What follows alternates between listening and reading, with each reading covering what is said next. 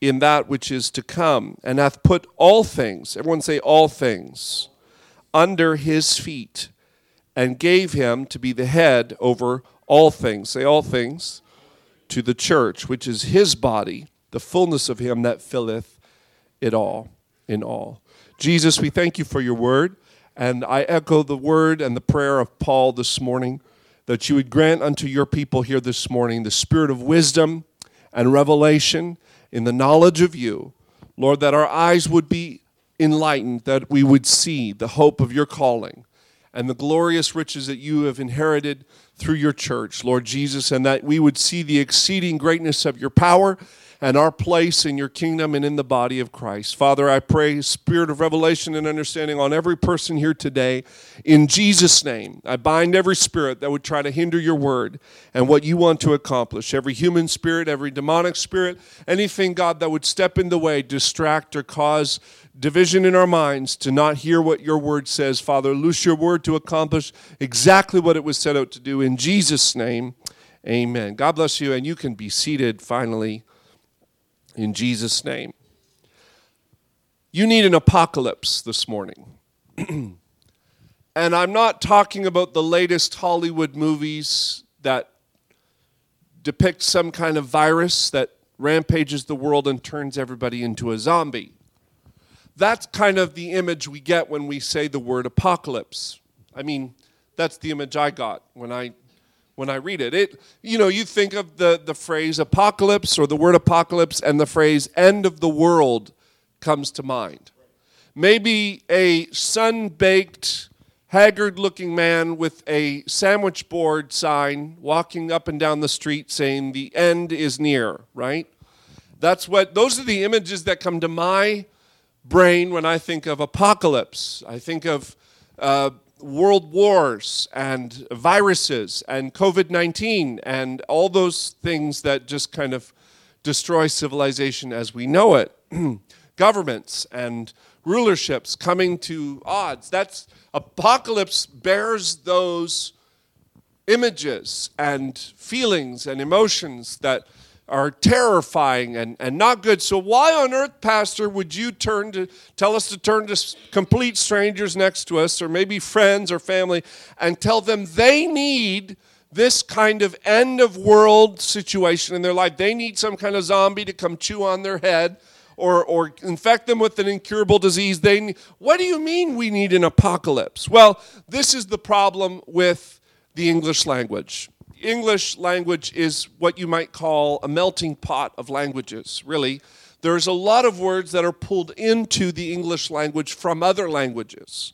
We call them transliterated words. They're words that have been sucked into the vacuum of the English language. And for those of you that are maybe proficient and educators in English, I love English class. It was one of my favorite classes in school. But I recognize the complexity of the English language is quite complex. It's, like C, and C are like three different words, some of them spelt the same way, some of them spelt differently, but pronounced differently. Just like, really, it's confusing. But apocalypse is one of those words that we have pulled into the English language, but we don't really know its origin until you do a little deep diving and find out that apocalypse comes from the Greek word apokalypto or apocalypsis. And it literally means to reveal, to unveil, to uncover. For a long time, before we brought this new pulpit out and put it on the stage, there was a sheet that was covering it up in the back because we didn't want you to see it. And anybody that walked in was like, "What's under the sheet?" And I would, for those of you that were here alone, I'd give you an apocalypse. I'd take the sheet off and reveal that which was covered up. You had an apocalypse. You had an aha moment. For the culturally old in the room, and I don't mean age old, I mean culturally old. You're old school. You remember the movie The Wizard of Oz, right? And at the end of the movie, the little dog gave the whole audience an apocalypse because he pulled the curtain back, and the wizard turned out to be this man behind a curtain. And he kept saying, "Don't look at the man behind the curtain." because he didn't want them to know that there wasn't really a wizard. It was just this old man behind a curtain. So an apocalypse is not really the end of the world. And you can perhaps see why it's used in that light, because the book of Revelation, which the book of Revelation is actually the book of apocalypse. Because in the Greek, the word apocalypse means reveal, to expose something. And it's the revelation of Jesus Christ. The book of Revelation is a book filled with lots of scary images. Beasts with heads of leopards and bodies of a bear and the mouth of a lion and 10 horns and little horns and dragons and angels and fire and brimstone and locusts with long hair like women's hair and teeth with the teeth of lion. It's lots of imagery in the book of Revelation that are very terrifying. But it's not meant to be terrifying. It's meant to be a revelation of Jesus Christ. And we're not talking about the book of Revelation today. That's not at all what this message is about. But what you need this morning is an apocalypse. I need an apocalypse. We all need an apocalypse. And what Paul actually prayed for in Ephesians 1, verse 17, is that the God of our Lord Jesus Christ, the Father of glory, may give unto you the spirit of wisdom and apocalypse in the revelation and the knowledge of him. Paul prayed that you would have an apocalypse, a moment when God pulls back the curtain and that which was confusing becomes clear. That which is cloudy becomes day. That which is shadowed over becomes filled with light. In fact, he even says that the eyes of your understanding may be enlightened. Paul operates on the assumption that we all come into the kingdom of God with our eyes being darkened, with our eyes being covered or shadowed or blinded to some degree. And he says, I pray that the eyes of your understanding would be enlightened, that you would know a lot of things. And by the way, there is a lot of things Paul wants the church to know in this scripture. And it would take many Sundays to walk through every one of them in detail. But I'm just going to give you a quick overview. And the essence of the message, one of the repeating refrains in this apocalypse that Paul wants the church to have, is he wants the church to know, first of all, that there is a hope you have, and that God has called you to this hope, that there is something that transcends the day-to-day routine of life. There is something that is greater than your 9 to 5. There is something brighter than the cancer you're diagnosed with. There's something better than the situation that your bank presents you with on a monthly basis. There is something better than perhaps the good job you have, or there is something better than the promotion you received. See, Paul doesn't want the church to get so entrenched in the world and the things of the world that we lose sight of the eternal. Can I just tell you, God doesn't ever intend for you to make this world your home. This world is not supposed to be heaven on earth. And the more you try to make it heaven on earth, the less you will discover and the more you will want. Interview any rich individual. Go up down in Salem Road and go over north of Taunton Road on Salem and to those homes that have 7 and 8 car garages. Knock on the door and ask them, are you satisfied with the house you're in? And they might say yes. They're spectacular homes. But interview them and find out that they're probably looking for something a little more. Because, and I'm not saying that because I know them, and they might say, you know what, this is it, this is the end of the line for me. But I've heard interviews done with people who are billionaires, and they say things like, you know, once I made my billion, I realized that I wanted to make 2. That once I made my this, I realized it wasn't enough. There was something more. There was a fancier car. There was a more updated computer. I remember feeling the feeling when I bought my first computer. It was very fun. It was very exciting.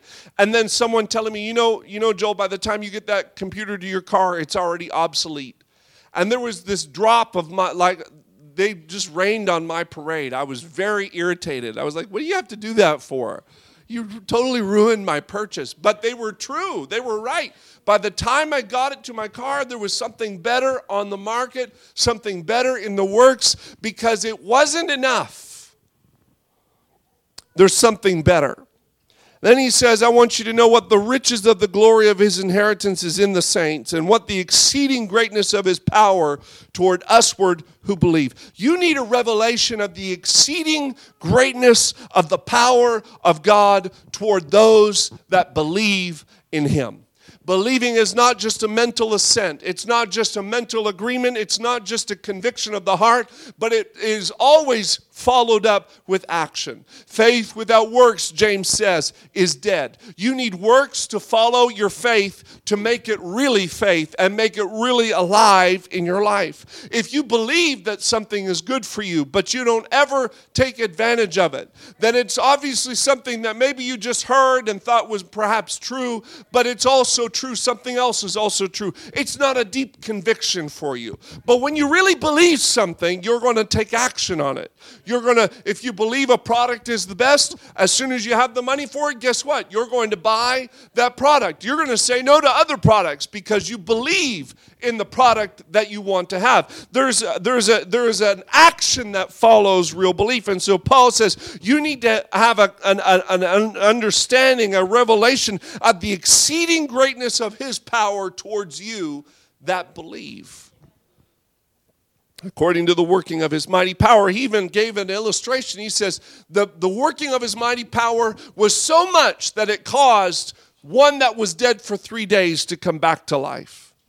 And not only come back to life, but he is now seated in heavenly places at the right hand in the heavenly places, far above all principality and power and might and dominion and name that is named not only in this world, but that which is to come. This is why the real church has always been a threat to this world.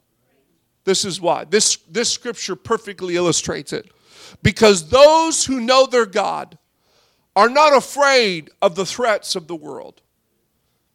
There's many who have stood before kings and queens in the face of adversity, told to renounce their faith, and they said no. Like the 3 Hebrew boys who stood before mighty Nebuchadnezzar with his fiery furnace. And he said, if you don't bow down to this idol, you'll be thrown into the fiery furnace. And their resolve was so great, they didn't have to protest, they didn't have to raise a flag or fly a street sign. They just said, no, king, no matter what you do to us, even if you throw us into the furnace, and even if our God does not save us from the fire, we will not bow down. Because death has no power over those who have that revelation, that apocalypse, that Jesus is seated in the heavenly places above all power, principality, might, and dominion, and every name that is named in this world and the world that is to come.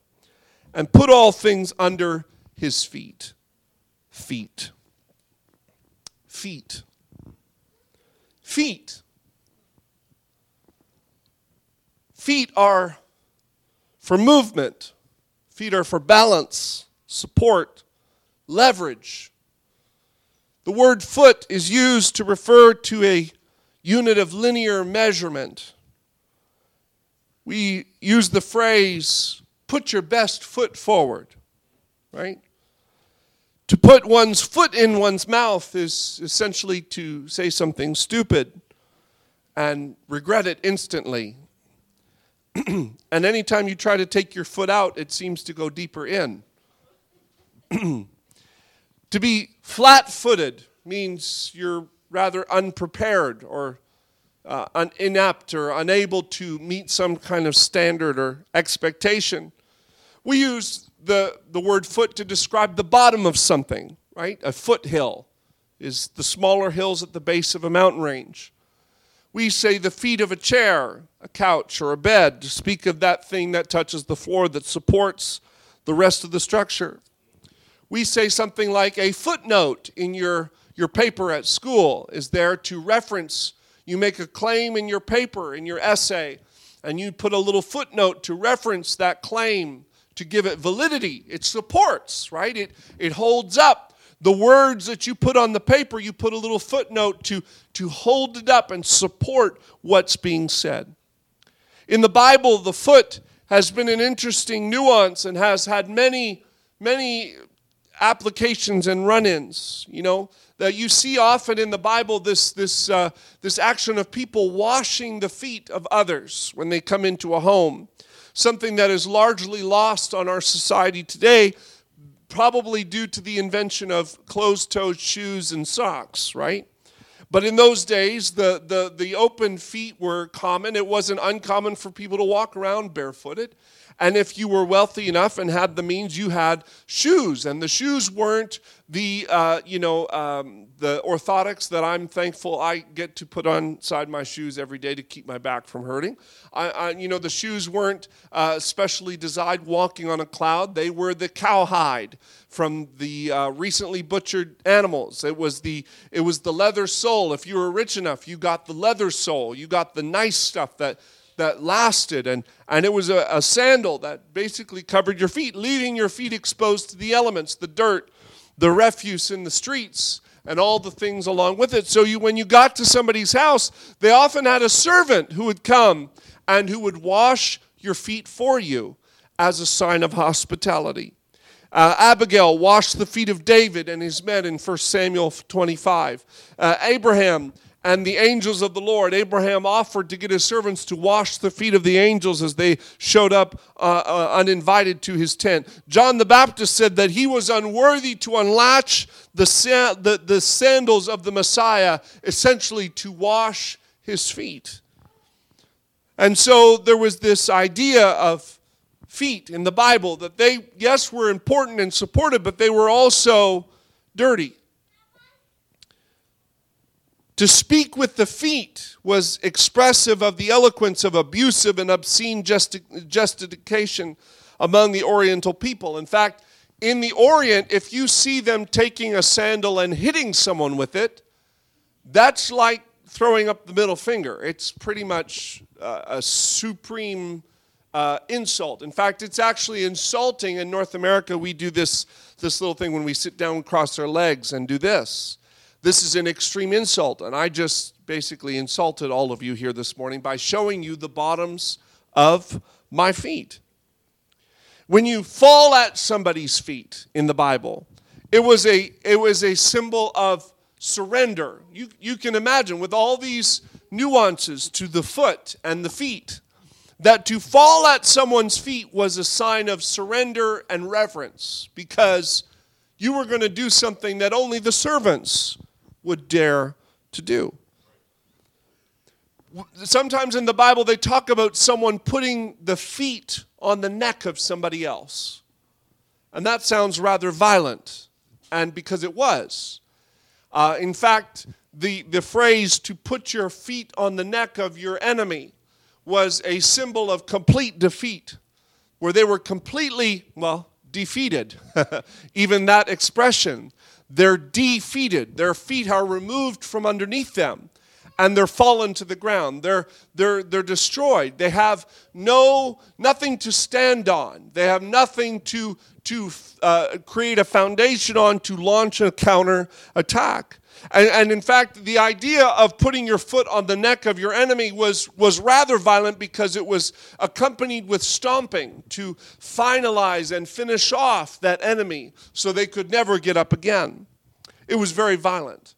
And so all of these things, what is this? What was Pastor Ginney? You're telling about some apocalypses and feet, and man, Pastor, this is one crazy, feel like I'm in the mountains with all the sharp turns and curves. But I'm going somewhere. Hold on with me, okay? The Bible tells us that Satan had feet. In Genesis chapter 3, verse 1, the Bible says, the serpent was more subtle than any beast of the field which the Lord God had made. And when the beast came to Eve, he came to her and he said, eat of the tree of the knowledge hath God really said. And when she ate of the tree and all of that went down, and now the serpent had beguiled Eve, and Adam fell into sin. They both went along with it. The Bible says that when it came down to doling out the consequence of their sin, this is what the Lord said to Satan in Genesis 3:14. He said, to the serpent, because thou hast done this, thou art cursed above all cattle, and above every beast of the field. Upon thy belly shalt thou go, and dust shalt thou eat all the days of thy life. In a sense, and I don't know if this is a hard fact, but I get the impression that the serpent had feet at one time.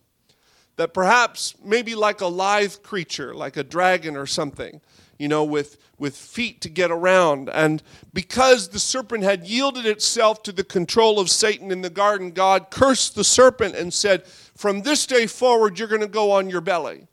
You're going to be defeated from the beginning. And essentially, that is the truth. When the devil wants to come to you and remind you of your past, you just tell him, hey, you've been a loser from day one.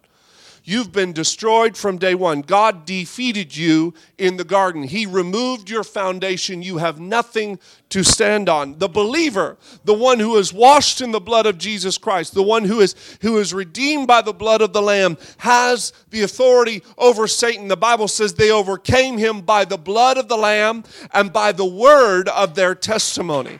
Your testimony is enough to silence the voice of the enemy. He lost his place in heaven. Everything you see about Satan, he's going down. He was the highest. The Bible says he was ascending. He was ascended in the Mount of God, near the throne of God. And we might even assume that Satan was the guardian cherub, and he was the one who was in the presence of God constantly among the angels, who said to one another, holy, holy, holy is the Lord God Almighty. And he lost his place in heaven because of his pride. And then he was cast down. And then Jesus said, I saw Satan cast down from heaven like lightning. It was very fast. It was a split-second decision. He lost his feet in the garden. He lost his authority at the cross. He's losing his territory on the earth, and he will lose his place ultimately as the God of this world, in which he will be thrown into, get this, for 1,000 years, the bottomless pit. I heard it said recently, why the devil hates humanity so much is because even when you fall into the worst scenario of your life, you always hit rock bottom. But Satan is going to be thrown into a pit that has no bottom. He's going to be falling forever. And so when even you're at your worst, you fall down on the rock bottom. And the Bible talks about Jesus is the rock. And when you fall on him, you're broken. And you may fall in life, and you may fall into the worst kind of sin and hit bottom and be broken. But even in your brokenness, God can put you back together. When Satan is ultimately defeated, he's going to be thrown into the bottomless pit. And he'll be taken out of that only to be put in the lake of fire for all of eternity. He's going down, down, down, down, down. You need a revelation this morning. Don't let him whisper in your ear. His power is not in his strength. His power is in his voice. Don't give him the time of day. Don't let him whisper words into your heart, into your soul.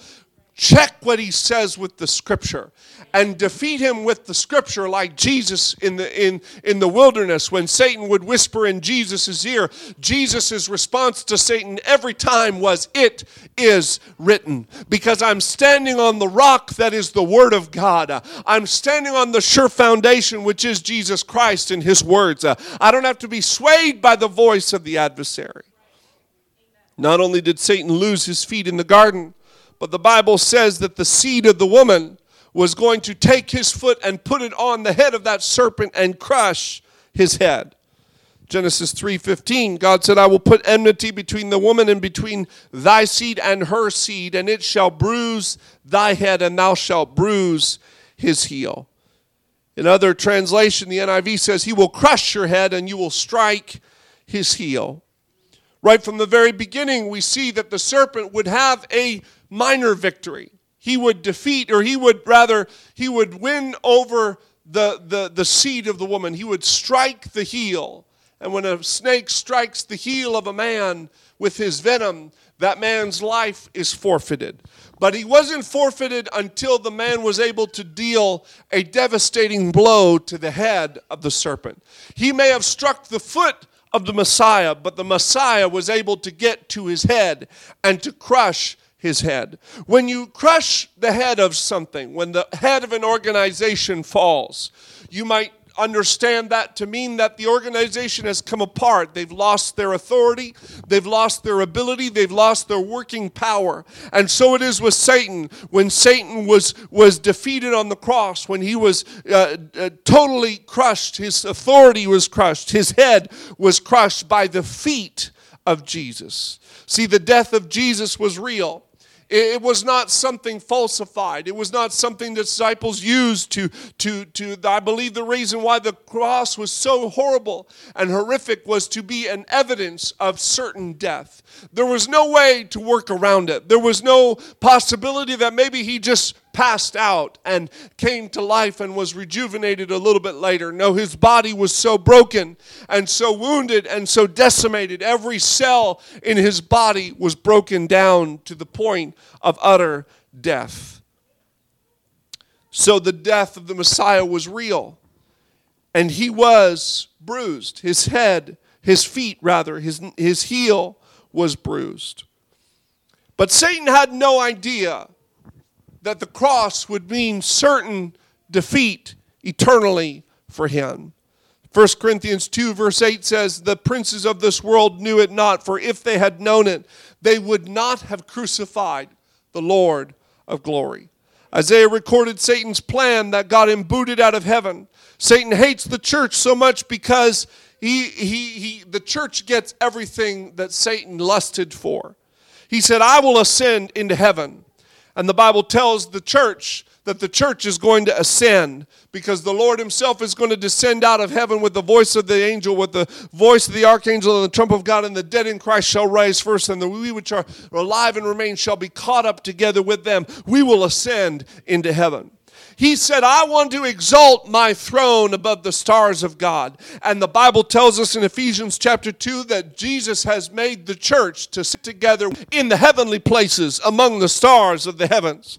And he says that if you remain in the church and part of the church, in Revelation 20 verse 6, it promises that you will reign with Jesus Christ for 1,000 years on the earth. Satan said, I will sit upon the mount of the congregation in the sides of the north. But that place is reserved strictly for the church. In Psalm 48 verse 2 it says, beautiful for situation and the joy of the whole earth is Mount Zion on the sides of the north, the city of the great king. And in Hebrews 12 the Bible says the church has become Mount Zion. The church is now the city of Jerusalem. The church is now the chosen place of God. It's not the actual location in Israel that's now God's city, but it's the church. The church is now, the Bible calls, the New Jerusalem. Amen. Satan said, I will ascend above the heights of the clouds. But that's a promise given to the church. And Satan said, I want to be like the Most High. And oh, what joy fills our soul when we read scriptures like 1 John chapter 3, verse 2, that says, beloved, we are now the sons of God, and it doth not yet appear what we shall be. But we know that when he shall appear, we shall be like him. Everything Satan desired, everything he fought for, everything he tried to assume himself, God has turned around and given it to the church. You can understand and get a revelation why he hates your ever-living guts. He hates you to the very core of your being. And he'll try to deceive you to be like your friend. He'll try and make you think that friendship with him is going to gain you something in this life and in this world. I'm here to tell you, he has no concern for your soul. He has no regard for your feelings. He has nothing that he desires more than to steal what you have, to kill you, and then to destroy you. I have failed to understand the kind of psychosis a serial killer goes through, because they're not content with just kidnapping the individual and having their way with that person. They're not content with just killing them to destroy the evidence. No, often the serial killer goes as far as to dismember and disintegrate and hide and even defile the body of those victims that they have captured. There is nothing more satanic than that, because that's what Satan does. He desires to steal. He's not just content to steal what you have. He wants to kill it. And he doesn't want to just kill it. He wants to destroy it, dismember it, and spread it out so you could never possibly put it back together again. Satan is not your friend. He is your adversary. And why am I painting such a vivid picture of your enemy? Because I want you to have an apocalypse this morning. According to Ephesians chapter 1, the text that we read this morning, this is what Jesus said. He says, I want you to have a hope in the calling. You were lost in sin, and Jesus purchased you with his blood. He redeemed you.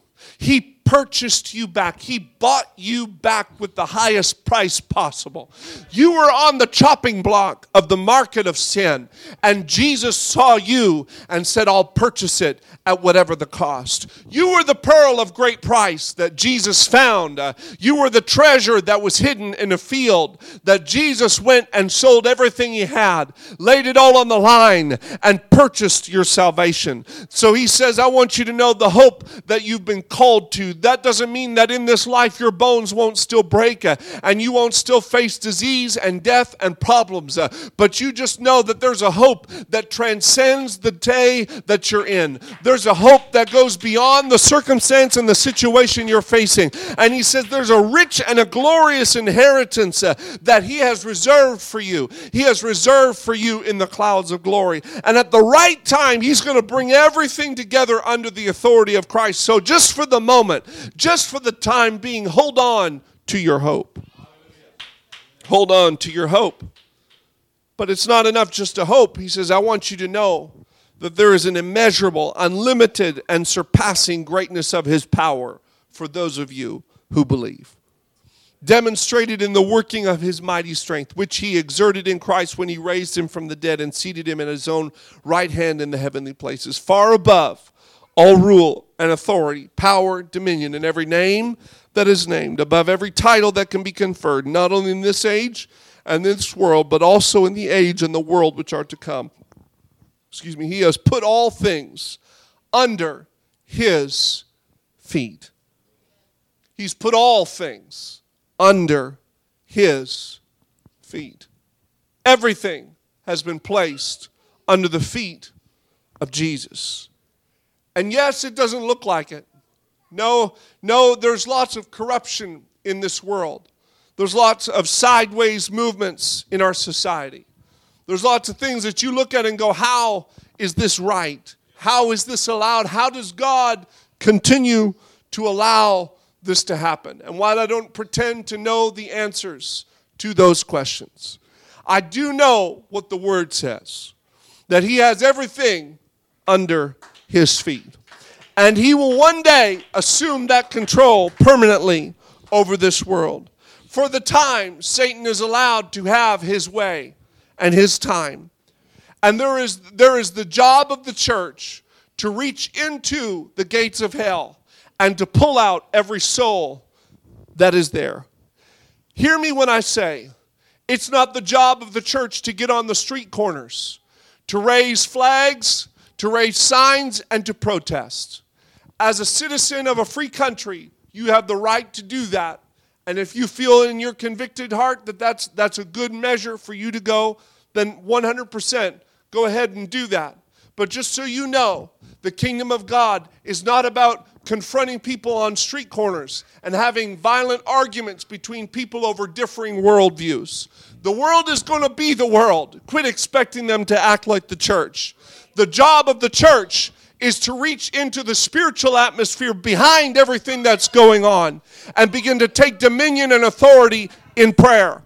When the church will rise up in the authority of prayer that it has been given, then God can effect change on those souls who can be pulled out of the gates of hell. We've got to stop with the Facebook vague booking and the arguments online. We got to stop it with the aggressive attitudes. I've witnessed it firsthand, and it does nothing but divide and create division. I believe in standing up for your rights, and parents of those children who are in public schools, Just so you know, your pastor's called the school board about certain things that he didn't think he agreed with. And I made my position known, but I also made it a point to say to the school board, I said, look, I'm not the kind of person that's going to put you down for what you think and what you believe. I just want you to know this is where we stand on this. And we can have a respectful, disagreeing conversation about this without getting hot and heated.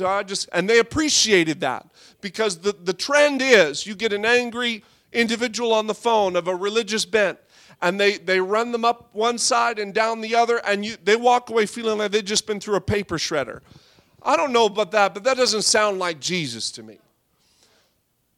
And I might be on a bit of a soapbox this morning, but I'm just here to say the church needs to get back to its position. That's why you need an apocalypse. You need a revelation that what happens in the system is not controlled or affected by your protest, but it's affected by your prayer. It's not affected by your signs. It's not affected by your Facebook posts, but it is affected by your prayer.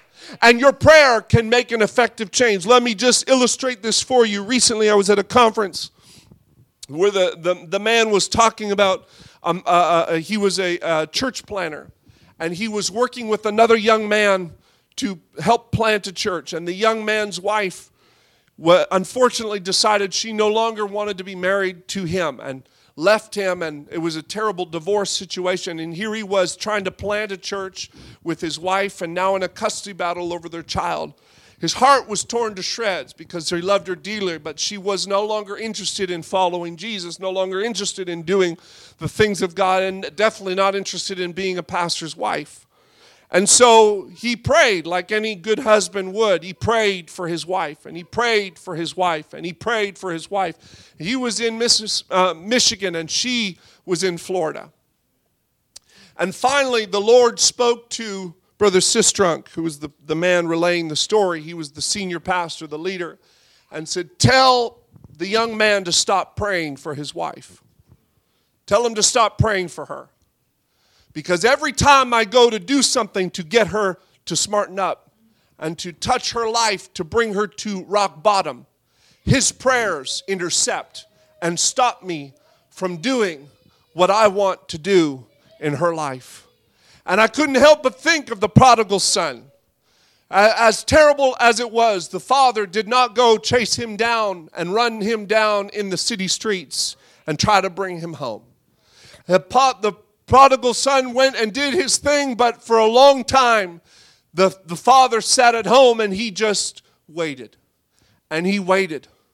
And the prayers of that loving husband was enough to stay the hand of God from reaching that woman where she was at in the situation. The Lord wanted to bring her to the end of herself, but he could not because of the prayers of her husband. I say that story is difficult to hear on a good day, but I want you to hear the tone of that story, the message there. Your prayers are effective in doing things in the Spirit you cannot even understand. Your prayers do things when you when you're not there. Your prayers make an effect and make a change in the lives of people, even when they're not aware of what you're praying for. There's precedent in the Word of God. God actually told Samuel, stop praying for King Saul. Let me have him. Let me do what I need to do. Perhaps if I can bring him to that place like the prodigal son where he's eating pig slop out of the trough. The Bible says he came to himself. And he said, look at me where I'm at. Look, I came to myself and I said, I'm eating this pig food. I could be a servant in my Father's house. I'm going back to the Father's house. And so all I'm trying to say is your prayers are more powerful than your protests. Amen. If you have a revelation of who you are, that everything is under the feet of Jesus, that he has crushed the authority and the power of Satan. When you pray for your family, when you pray for your situations, you affect permanent change in the lives of the people you pray for. Can we stand this morning? Luke chapter 10, Jesus said, I give you power to tread on serpents and scorpions over every power of the enemy. What is the purpose of this power? It's to bring the good news and the gospel. We don't ever pray harm on anybody. You don't need to pray that. You just need to pray that God would get a hold of their life. You need to not pray that something bad would happen. That's not your job. Your position is to pray that God would have his way and Satan's hand would be defeated in every circumstance and situation. What is the position of the church? The position is seated beside Jesus in the heavenly places. Not fighting with flesh and blood enemies. Not fighting against rulers or principalities of this world, but fighting in the Spirit. Fighting in prayer. Let the church come back to prayer. Let the church come back to praying for their city. Let the church get on your knees and begin to talk to God about all these unprovoked attacks on the TTC. Let God deal with it the way he sees how. You begin to pray for the situations in your world. Begin to pray for your family. Begin to pray for the circumstances facing your society. Why do we do that, Pastor? Because Jesus has called us to it. Because he's called us to do it this morning. God will hear your prayer this morning. You may have been praying for a long time, but God is hearing your prayers. Would you lift up your voice, maybe close your eyes and reaffirm your prayers to Jesus right now? He hears and answers prayer. He hears and he answers our prayers. Thank you, Jesus. We need you, Lord. Jesus. Jesus.